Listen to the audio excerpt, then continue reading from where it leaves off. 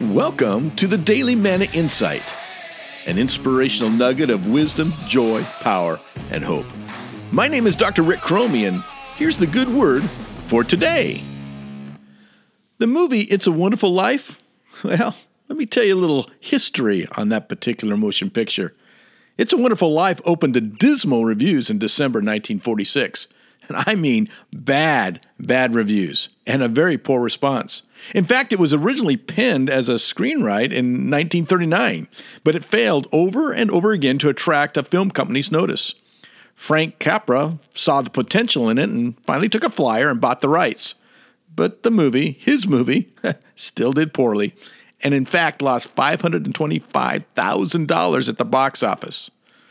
Considered a failure, the film was shelved and forgotten for 3 decades. In fact, had it not been for cable television in the 1980s, it might never have seen the light again. Cable television was desperately looking for anything to show in the 1980s. The irony? Frank Capra died in 1991 at 94 years of age. It was the end of his life before his most famous film found rock star favor.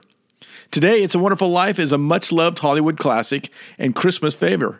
In fact, it's forever preserved in the National Film Registry. In our home, it's one of the 3 films that is a guaranteed part of our holiday season. The moral of the story? Well, it's very simple. Hang on. You might be nearly dead, but dreams still come true. This has been the Daily Manna Insight. Thank you for listening, and never forget, God loves you like crazy, and He is working. Hi, this is Rick Cromie again, and I just want to say thank you for listening, liking, sharing, and subscribing to this podcast. If you enjoy what you're hearing, I also hope you'll become a subscriber to the Daily Morning Insight email that features inspirational photos, quotes, history, and other resources for leaders, teachers, pastors, and parents.